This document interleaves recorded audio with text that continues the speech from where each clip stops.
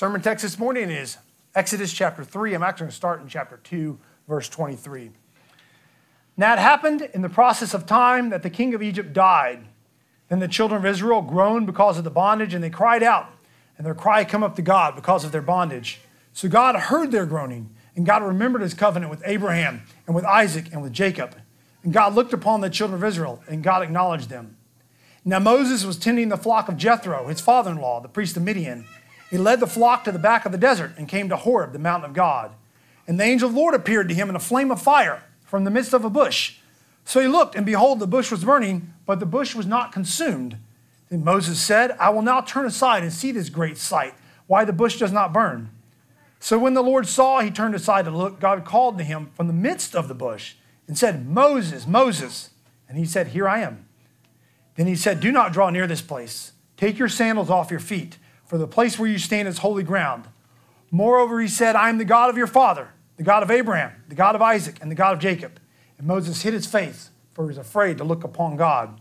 And the Lord said, I have surely seen the oppression of my people who are in Egypt, and I have heard their cry because of their taskmasters, for I know their sorrows, and have come to deliver them out of the hand of the Egyptians, and to bring them up from the land to a good and large land, to a land flowing with milk and honey, to the place of the Canaanites, and the Hittites, and the Amorites, and the Perizzites, and the Hivites, and the Jebusites.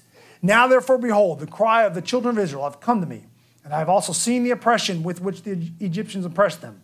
Come now, therefore, and I will send you to Pharaoh, that you may bring my people, the children of Israel, out of Egypt. Thus far, the reading of God's word. Let's pray together. Almighty Father in heaven, we come this day to hear your word, to learn more about you, to grow and mature as Christian people. We ask, Father in heaven, that you would help us to understand you better. May the words of all my mouth and the meditations of all of our hearts be pleasing in your sight. We pray this through Jesus Christ, our rock and redeemer. Amen. Amen. So Pastor Garner and I are doing a 12-part series on what we believe as a church about certain specific doctrines, teachings. And there's numerous reasons for this. One is that we have a lot of new people. A lot of people have shown up in the last couple of years, may not understand everything we believe, what we think about certain doctrines. Some of you have been here for a while, may not remember, may have forgotten. I know that never happens. We never forget anything that we're ever taught, but you may have forgotten some of these things. And then, of course, people in the future, our hope is that these sermons will be sort of collected in a spot. And if someone's like, well, what do they think about baptism? Pastor Garner can say, well, go watch this sermon and learn what we think about baptism. And we're covering lots of doctrines in this time frame: the family, the church, baptism, the Lord's Supper. Next week, Pastor Garner is going to preach on the Bible, what we believe about the Bible. This morning, I got a very small, narrow topic that I should be able to cover in a very brief period of time, and that is, what do we believe about God? And I was very grateful for Pastor Garner giving me such a small thing to talk about this morning. The doctrine of God, or what we believe about God, is one of the most immense subjects man can study. Even when you have been there 10,000 years, bright shining as the sun, you will still not know everything there is to know about God. Job, in Job 26, has this great phrase that I love. I may have even mentioned it from the pulpit once already. It's one of my favorite verses. Job talks all about God, and at the very end he says, this is but a whisper of his ways. We have just come to the edge. And think about Job. Job is this great book about the doctrine of God, and Job says, no, this is just a whisper. This is just the edge. So this morning, it's not even a whisper, really. We're just barely getting into the doctrine of God. And so I decided to focus here on Exodus 3 and what we can learn about God from Exodus 3. And there's going to be sort of an umbrella idea, and then there's going to be 6 attributes of God that we're going to lay out as we go through it. And what is the umbrella idea? What is the key idea in the passage? The key idea is that our God is a covenant-making, covenant-keeping God, okay? And as good Reformed folks, we love covenant. We love the word covenant. I'm going to say it like 100 times in this sermon, okay, just to get my quota in. We love the word covenant. Covenant meal, covenant baptisms, covenant seals, covenant signs, all these sort of covenants. The reason we love it is because God is a covenant-keeping God. He makes covenants with people all the way from the very beginning, from Adam to Noah to Abraham to David, on and on. He makes these covenants with his people. And what is a covenant? A covenant is a particular type of relationship. Pastor Garner actually said it really well at the wedding last week. He said, love commits. That's what a covenant is. A covenant is a commitment. A covenant is a promise. A covenant is that you are in a particular type of relationship that there's going to be blessings, and there's going to be curses, there's obligations, there's a commitment to one another. God is a covenant-making, covenant-keeping God. He commits to us, and that's what we see in this passage. The very end of chapter 2, the very beginning of what I read, it says, so God heard their groaning, and God remembered his covenant with Abraham and with Isaac and with Jacob. Because he's a covenant-making, covenant-keeping God. So what does this look like in our passage? I'm going to lay out 6 specific attributes of God, and there's more. Okay, I don't know how long this will be, but if I go long, just remember, I took some out. Okay, had a much longer list when I began, and I took some out. So there's 6 specific attributes of God that we find in this passage that I want to emphasize. First, he is personal. Okay, God is a personal God. He is not a force. Okay, all you Star Wars aficionados out there, God is not like the Force. He's not like this sort of vague, ambiguous motion. He is a person, Father, Son, and Holy Spirit. I'm not getting the Trinity today because Pastor Garner's going to preach on the Trinity on Trinity Sunday. But in the Trinity, you see these 3 persons, the Father, Son, the Holy Spirit. He is personal. He knows Moses by name. He knows the plight of the Israelites. He knows Aaron. We'll see later. He knows who Aaron is. He knows his family. He knows us by name. He knows our kids by name. He knows the kids that haven't even been born yet. He knows them by name. God is a covenant God, and therefore he's a personal God. He is close to us. Intimate, if we can even use that without going awry. He's intimate. Listen to Psalm 139, a great picture of this personal nature of God. O Lord, you have searched me, and you have known me. You know my sitting down and my rising up. You understand my thought afar off. You comprehend my path and my lying down, and you are acquainted with all my ways. There's not a word on my tongue, but behold, O Lord, you know it altogether. You have hedged me behind and before. You've laid your hand upon me. Since knowledge is too wonderful for me, it is high. I cannot attain it. Okay? So this is not a God who is far off. This God is not aware of your situation. It's not a God who doesn't know you by name. He doesn't know your situation. He knows Israel's situation. He knows Moses' situation. He knows Aaron's situation. He knows your situation. He's a God who is close, not a God who is far off. And we live in a very impersonal world. We live in a very impersonal world where we are treated like numbers. We're treated like digits. In fact, your whole life is probably, to some company out there, you exist entirely as a number. It's all you are. Your credit card number, some number someplace else. You exist entirely. They don't know what you look like. They have no idea what your face is, anything. You're a number on a page. We're not like that to God. God knows all of us intimately, closely, carefully, knows us by name. And of course, this culminates in Jesus Christ coming and becoming a man and coming to earth and being among people, knowing people face to face. Okay? And this will not change when we get to meet him in the last days. We go to heaven, the new heavens and the earth, you will be able to walk up and shake Jesus' hand, and he will know your name. He'll go, oh yes, you are, and he'll call you by name. And you'll probably fall down on your feet and worship, but he knows you. God is a covenant-keeping God, and therefore he is personal. He's close to us. Here in the passage, we see this intimate knowledge that God has of his people and his love for his people in this passage. All right? So, first, he is personal. God is personal.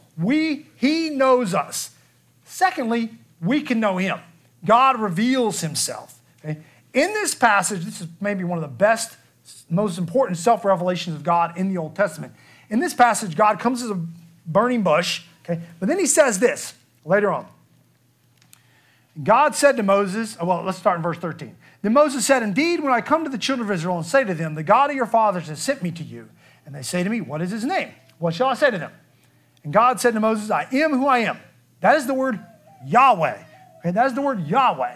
Introduced here. God says, this is who I am. I am the self-sufficient God. And the main point I want to make is he reveals himself to Moses.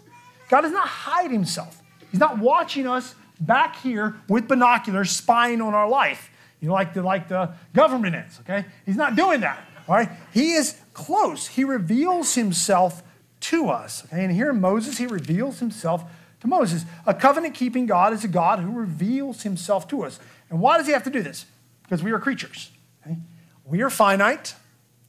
He is not. He is infinite. We are bound in one place. You are in one spot right now. You're in your seat. Okay, you may wish you were somewhere else, but you can't be 2 places at once. Every parent said that. Boy, I wish I could be 2 places at once. Or they told their kid, I can't be 2 places at once. Okay? Well, God is everywhere at all times. His whole being is everywhere at all times. Okay? Everywhere, everywhere, everywhere you can think of. The stars, the Milky Way, wherever, he fills the heavens and the earth. Okay? He fills the heavens and the earth. He is outside of time. We are inside of time. Okay? Our entire life is linear. Sunday, Monday, Tuesday, January, February, March, 2023, 2024, 2025. Okay? That's how we think. God does not think that way. He's not linear because he's outside of time. Now, I don't know what that means. I'll be honest with you. I have no idea. Okay? I mean, I've heard explanations, and the explanations are just as baffling as anything. Okay? So I don't know what it means, but he's clearly not enclosed in time. Okay? So there's no way we could know God unless he reveals himself. We cannot understand God unless he opens up to us. And this is true even on a human level. Okay? If someone doesn't want you to know who they are, they can kind of close themselves off, and you can't know them. Okay? Well, if God didn't want you to know who he was, okay, he could do that. He could hide himself. He does not do that. He reveals himself. And really what we're saying here is God initiates. As the covenant-keeping God, God initiates. He comes to us. He comes to Noah. He comes to Abraham. He comes to Moses here. He comes to Joshua and the judges. He comes to David. He comes to Isaiah. And then, of course, ultimately, he comes in the form of Jesus Christ. He comes down. He initiates. He reveals himself to us. Jesus is the greatest revelation of God. You want to know what God looks like? What does Jesus say in John? He says, if you've seen me, you've seen the Father. If you've seen me, you've seen the Father. What is God like? He is like Jesus. Okay? He is like Jesus. All right? So one of the great things about our God is that he shows himself to us. And we live in an age where knowledge is very malleable. Okay? You might think you know something. You might think something. We've all been here, right? You might think you know something. You're sure something is true. You're absolutely sure something is true. And then you find out later, well, maybe it wasn't true. Maybe they really were lying to me. Maybe that really was false. Okay? So knowledge of things in our world, we have so much knowledge everywhere, but a lot of it you're not unsure about. Are we living in the Matrix? Are they telling us things that are not true? Okay, well, this is not the case with God. The scriptures are absolutely true. Everything in here is true about who God is. You want to know who God is? Read the Bible. Okay? You want to understand God better? Read the Bible. You want to know what our covenant God is like? Read about Jesus. Okay? God reveals himself. So not only does God know us intimately and closely, but we can know God. He is not a God who is far off. He's God who has come near to us in the form of Jesus Christ. And obviously here in Exodus 3, he comes near to Moses and reveals himself to Moses. Okay, so he is personal. He reveals himself. Third, God knows all things. Okay, so this is different than just knowing us. We're talking about facts here. And this is called the omniscience. One of the big, fat theological words you can throw around. The omniscience of God. He knows everything. Throughout this passage, God demonstrates knowledge that the average person would not have. Okay? And this is true throughout the scriptures as well. He knows where Moses is at. He knows what's happening in Egypt. He knows what's happening to the Israelites in Egypt. He knows what Pharaoh is going to do. At the very end of the passage, he says, you will plunder the Egyptians. He knows what's going to happen down the line. After the 10 plagues, after all that, he knows what's going to happen. Okay? God cannot keep covenant with us if he does not know all things. He could not do it. And we call this an incommunicable attribute of God. So a brief little theology lesson here. There's attributes of God we can have, and there's attributes of God we cannot have. Okay? For example, God's wisdom you can have. You can be wise like God. Not exactly like God, but you can have wisdom. You can be righteous like God. You cannot be omniscient. You never will be. Even when you're in heaven, new heavens and new earth, and you're there, and you've been there a long time, you will still not know everything. Okay? God knows everything. Let's walk through this a little bit, because I think we tend to hear that. We're like, yeah, God knows everything. It's kind of how we look at it. But let's talk about this for a minute. God knows everything that did happen in the past. Everything in the past, God knows. Every scrap of history, he knows. He knows what happened last week in your household that you don't know about. Okay? He knows what happened a month ago that you've forgotten. He knows what happened in 1590. He knows what happened in 850, 1000 BC. He knows every single thing that occurred. He knows where all the dead bodies are that no one knows about. He knows where all the ships have sunk that no one can find. He knows everything that has happened. Not just that, he knows why it happened. He knows what motivated a man to do a certain thing. You can read history books.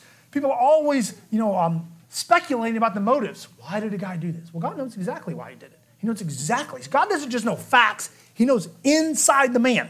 Okay, everything that occurs. So God knows everything that has happened. And history is immense.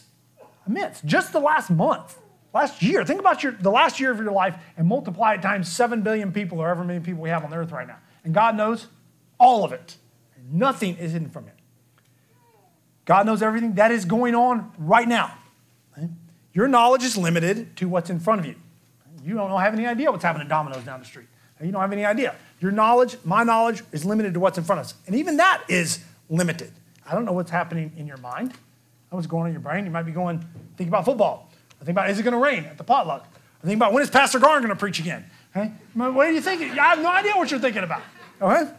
I don't know. God knows everything that is happening right now all over the world. He knows what's going on in China. He knows what's going on in submarines underneath the ocean. He knows every single thing. He knows what's going on in your mind right now. He knows everything. All right? Not only that, of course, the next logical thing is he knows what has happened, what is happening. He knows what will happen. Okay? You don't know what's going to happen this afternoon. You think you know. You think you know. But there's always things that come up that you don't see, you don't understand. You think you know, but God knows exactly what's going to happen. He knows where you're going to be. January 8th, 2024. He knows exactly where you're going to be and what you're going to be doing. Every single one of us, he knows that. Okay? So God knows what has, what is, what will, but not only that, I love bringing this up because this is fascinating to me. In Matthew 11, Jesus says this. He says, if the wonders have been done in Sodom, it would still remain to this day. And now that's a cool passage in a lot of ways, but for our purposes this morning, not only does God know what has happened, what is happening, what will happen, he knows what would have happened if something had changed. And we've all heard about the butterfly effect, one little thing changes over here and everything changes down the line. God knows that. Jesus isn't guessing here. He's like, well, if I've been in Sodom, maybe they would. No, Jesus knows exactly. If Jesus had showed up in Sodom and done the works that he was doing there in Capernaum, if he showed up in Sodom, Sodom would still be there. So not only does God know what will happen, he knows what would have happened if something had changed. And the point here is his knowledge is complete, far more complete than you can even fathom. I think we think about the omniscience of God and everything God knows, and maybe because it's so hard for us to grasp, we tend to push it aside. Don't do that. Think about that. Think about what God knows. As our covenant God, he knows all things, past, present, future, everything. Nothing is hidden from him. Okay? Nothing is hidden from him. So that's the third one. He is all-knowing. But knowledge without power to act on that knowledge is worthless. We've all been in situations where we could see something coming. Okay? I remember I was a pizza delivery driver for a while, and I drove this little white Dodge Neon that had no power steering, no power locks, no power doors, no heating, no air conditioning. It was fantastic for delivering pizza. But anyway, one day I was delivering pizza, and I see this kid coming down. He's supposed to stop, of course. This kid coming down, and what I was going to find out was his grandfather's Cadillac. Now, if you know a Neon, think this. Your Cadillac, think this, okay? So the Cadillac's coming down, and I'm watching him. He's not stopping. And he doesn't stop, and there's nothing I can do. And he just T-bones me. Okay? We've all been in situations like that where we see this thing happening, and we have no power to stop it. No power to stop it. What do? We pray, right? Because there is someone who has the power to stop it, right? There is someone who has that power. God is not just all-knowing, he is also all-powerful. We call this the omnipotence of God, the almighty power of God. And we see this throughout this passage. God is not telling Moses what he hopes is going to happen. God is not making suggestions to Moses. God is telling Moses, this is exactly what is going to occur. Guess what I'm going to do? I'm going to take you, and I'm going to send you down to Egypt, and you're going to tell Pharaoh to let my people go, and Pharaoh's going to let my people go, and when he does, they're going to plunder the Egyptians. This is not a question mark in God's mind. It is exactly what is going to happen. If we were doing this, if we were trying to get our people out of Egypt, we would gather a large army, we would make all these preparations, all these plans, we'd get the best weapons, we'd plan, we'd strategize, get the best generals, we'd think for months about the route, what's the best way to attack, and we'd get some guys on the inside who can maybe give some false information. We'd do all this, and at the end we'd say, well, I hope we win. Okay? I hope we win. God doesn't do any of that. He goes to an 80-year-old man on the back of the mountain and says, listen, I'm going to pull you out, and you're going to go without an army, without any weapons of any sort except for me. Okay? You're going to go, and you are going to take my people out of Egypt. It is not a question mark. God is all-powerful. God is mighty, strong to save. Think about the birth of Christ. We just had Christmas. Think about this. The prophecy said he had to be born in Bethlehem. You're watching this unfold. Mary's pregnant, but Mary and Joseph don't live in Bethlehem. Mary and Joseph don't live in Bethlehem. So how is Jesus going to get to Bethlehem? Well, all God does is have a Caesar, the most powerful man in the world, have him decide to do a census, not at 3 months, Mary was 3 months pregnant, not after the baby was born, but have him do a census right at the point of time where Joseph would have to go back to Bethlehem and Mary and Jesus would be born in Bethlehem. And we can multiply that 100 times in the Bible. All these prophecies of Christ, all these things, all these pieces of the puzzle have to fit. How does that happen? Because God is all powerful. Because there's no contingencies with God. There are no variables. There's nothing he didn't see coming. He understands it all and pushes it where he wants it to go. Okay? And the same thing with the life of Jesus. He has power over storms, over beasts, over demons, over sickness, blind eyes, mute mouths, lame legs, and of course, ultimately, he has power over death. So God is all powerful. And we read these stories about God doing these things, and we lose our awe. It should blow our minds that Jesus just talked to the storm and it stopped. I tell my kids, I remember reading this to the kids, I tell them, have you ever been able to do that? And go outside sometime when the storm's rolling in and the rain's coming, change it. And of course they're like, no, of course not. And Jesus just boom, like that. And then we could have, nice Jesus would take us up 10, 15 degrees and bring sunshine, right? We can't do that. We cannot do that. And we read that story about Jesus and all these things that Jesus does, all these things that God does, and we lose our sense of awe because it becomes familiar to us. It's not familiar. It is wild that Jesus took demons out of a man, threw them in a pig, and put the pig over the cliff. That is a wild story. Wild about the power of Christ, okay? So our covenant-keeping God is personal. He reveals himself. He is all-knowing. He is all-powerful. And fifth, he is holy. He is holy, all right? This is a reference to his moral perfection. His moral perfection. He is unstained by any sin. He is morally majestic, far above us. Why is the place where Moses is at holy? Because God is there. Okay? Why is that box behind a curtain in the temple holy? Holy of holies. Why? Because God is there. The presence of God is what makes it holy. Why is Jesus called the Holy One of God? The demons say, we know who you are. You're the Holy One of God. Why? Because he is God. He is God. And you can't take one attribute of God and place it above the other attributes of God, okay? And people like to do this. You really can't do that. All the attributes of God come in one ball, okay? But if we're going to take one, holiness of God might be at the top of the list. R.C. Sproul famously said, only is holy, holy, holy mentioned 3 times. Only is the word holy mentioned 3 times, and that's Isaiah 6, where Isaiah comes in and the seraphim are singing, holy, holy, holy. And we have that song, holy, holy, holy. In Hannah's song, 1 Samuel 2, she says, there is none holy like the Lord. No one is holy like God. Isaiah 57:15, for thus says the one who is high and lifted up, who inhabits eternity, whose name is holy. Whose name is holy. And it's part of his character. I dwell in the high and holy place. Okay? So holiness is God's absolute moral purity. It is his greatness and his majesty, his set-apartness from us. It reminds us that he is not like us. He's not like us. He is the creator, without stain, without blemish. And what happens to Moses when he comes in contact with this holiness of God? What happens to Isaiah when he comes in contact with this holiness of God? Well, Moses, this is what happens to Moses. Moreover, God said, I am the God of your father, the God of Abraham, the God of Isaac, the God of Jacob. And Moses hid his face, for he was afraid to look upon God. Isaiah got the same thing. Isaiah shows up. He's transported up to the throne room of God. And what does Isaiah say? Woe is me. Woe is me. I am undone. I am a man of unclean lips, and I live among people of unclean lips. And the angel has to come and cleanse him because he is not fit for the presence of God. Has to put that coal on his mouth, all right? And of course, this culminates in Jesus Christ, who is the holiest of all, the Holy One. Acts, 3 times in the early parts of Acts, he's called the Holy One. Jesus is called the Holy One. He's the one that is separate part. Now, what's interesting, of course, about this is, in the Old Testament, the holy things were stained by sin.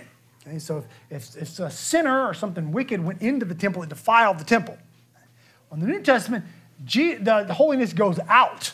Jesus is the one spreading holiness, if I can use it that way. He spreads holiness. So in the Old Testament, the leper made you unclean. In the New Testament, Jesus makes the leper clean. Jesus can touch the leper, Because the holiness comes out from Christ, okay?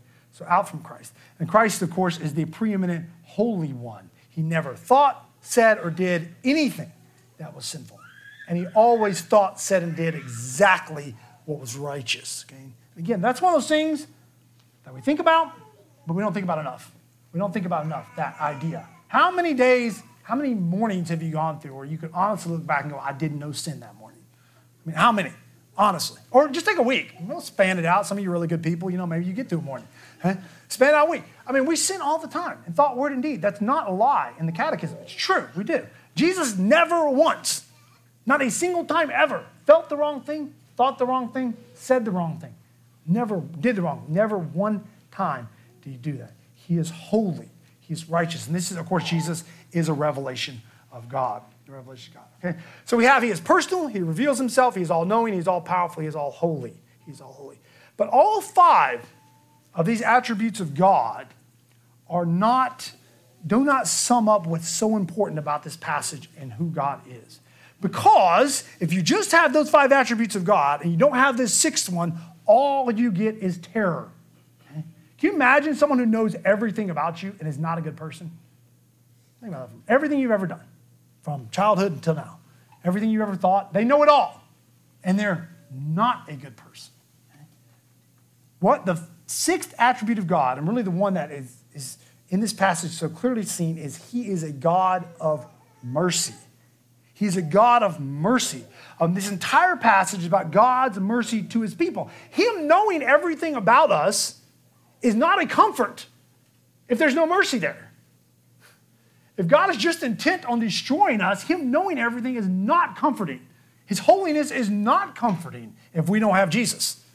His holiness is not comforting. It's terrifying if we don't have Jesus. And if you don't have Jesus, let me tell you, that's where you're at. Here's God's holiness, and here's you, and there is nothing between you and God's holiness. And that holiness will destroy you. Okay? He is a God of mercy. In this passage, we see his mercy to his people. Just hear that again. He heard their cry. He remembered his covenant. He looked upon the children of Israel, and he acknowledged them. He's coming to rescue and save them. And the whole passage is filled with this. The whole story of the Exodus is filled with God's mercy, right? I mean, you think about the times Israel sinned. You think about the golden calf. You think about all the things Israel did, and God's mercy keeps showing up. It's a mercy that is undeserved, that cannot be earned, cannot be bought, and cannot be bargained for. God's mercy is free and undeserved. And this is really what makes him our covenant-keeping God, is this mercy that he pours out on us. Without this love, this kindness, this mercy, those other things only bring terror. Okay, and of course, this, again, I've kind of brought all these attributes down to Jesus. This one as well. Listen to what Paul says in Titus. He says, "For we ourselves were once foolish, disobedient, led astray, slaves to various passions and pleasures, passing our days in malice and envy, hated by others and hating one another. But when the goodness and loving kindness of God our Savior appeared," that's Jesus. "When the goodness and loving kindness of God our Savior appeared, he saved us, not by works done in righteousness, but according to his own mercy." He saved us because of his mercy. All the attributes of God are not comforting unless you have this one, this mercy of God, this kindness of God.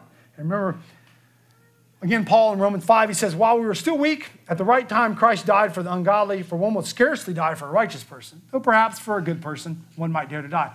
But God shows his love for us, that while we were still sinners, Christ died for us." That's just saying, while we were still wicked, God had mercy on us. God had mercy on us. The Bible repeatedly says God is slow to anger and great in mercy. Imagine if those were reversed. Imagine if he was quick to anger and slow to mercy. Where would we be? Where would Israel be if God was quick to anger and slow to mercy? Where would we all be if God was quick to anger and slow to mercy? So the center of this covenant-keeping God, after the personalness of it, his revelation, is all-knowing, all-powerful, all-holy. At the center of it is this merciful, kind, faithful God who keeps covenant with us, who loves us and cares for us and sent his son to die for us. That's at the center of it. Without that, we are undone. We're like Isaiah. We're undone. Let me end with just a couple of things here. 2 things I would encourage you to do. First, cultivate an awe of God. Cultivate an awe of God. These attributes, as I study them, I realize it's just so easy to take these for granted, to not think about them. Many of you are starting new Bible reading plans. You read Genesis 1 this week, maybe. You read Genesis 1. And you're like, oh yeah, God made the world. No, God did not make the world. God spoke and there was a moon. God spoke and men existed. He took a rib out of a man and made a woman. Okay? This stuff, you should read that and be like, whoa, what's going on here? And that's how it should be. And those of us who've been in church, I've been in church for my whole life. And we can read these passages, read about Jesus calming the storm, read about God making the world, and we can lose this awe and wonder at who God is. Cultivate that. And the way you cultivate it is you study it.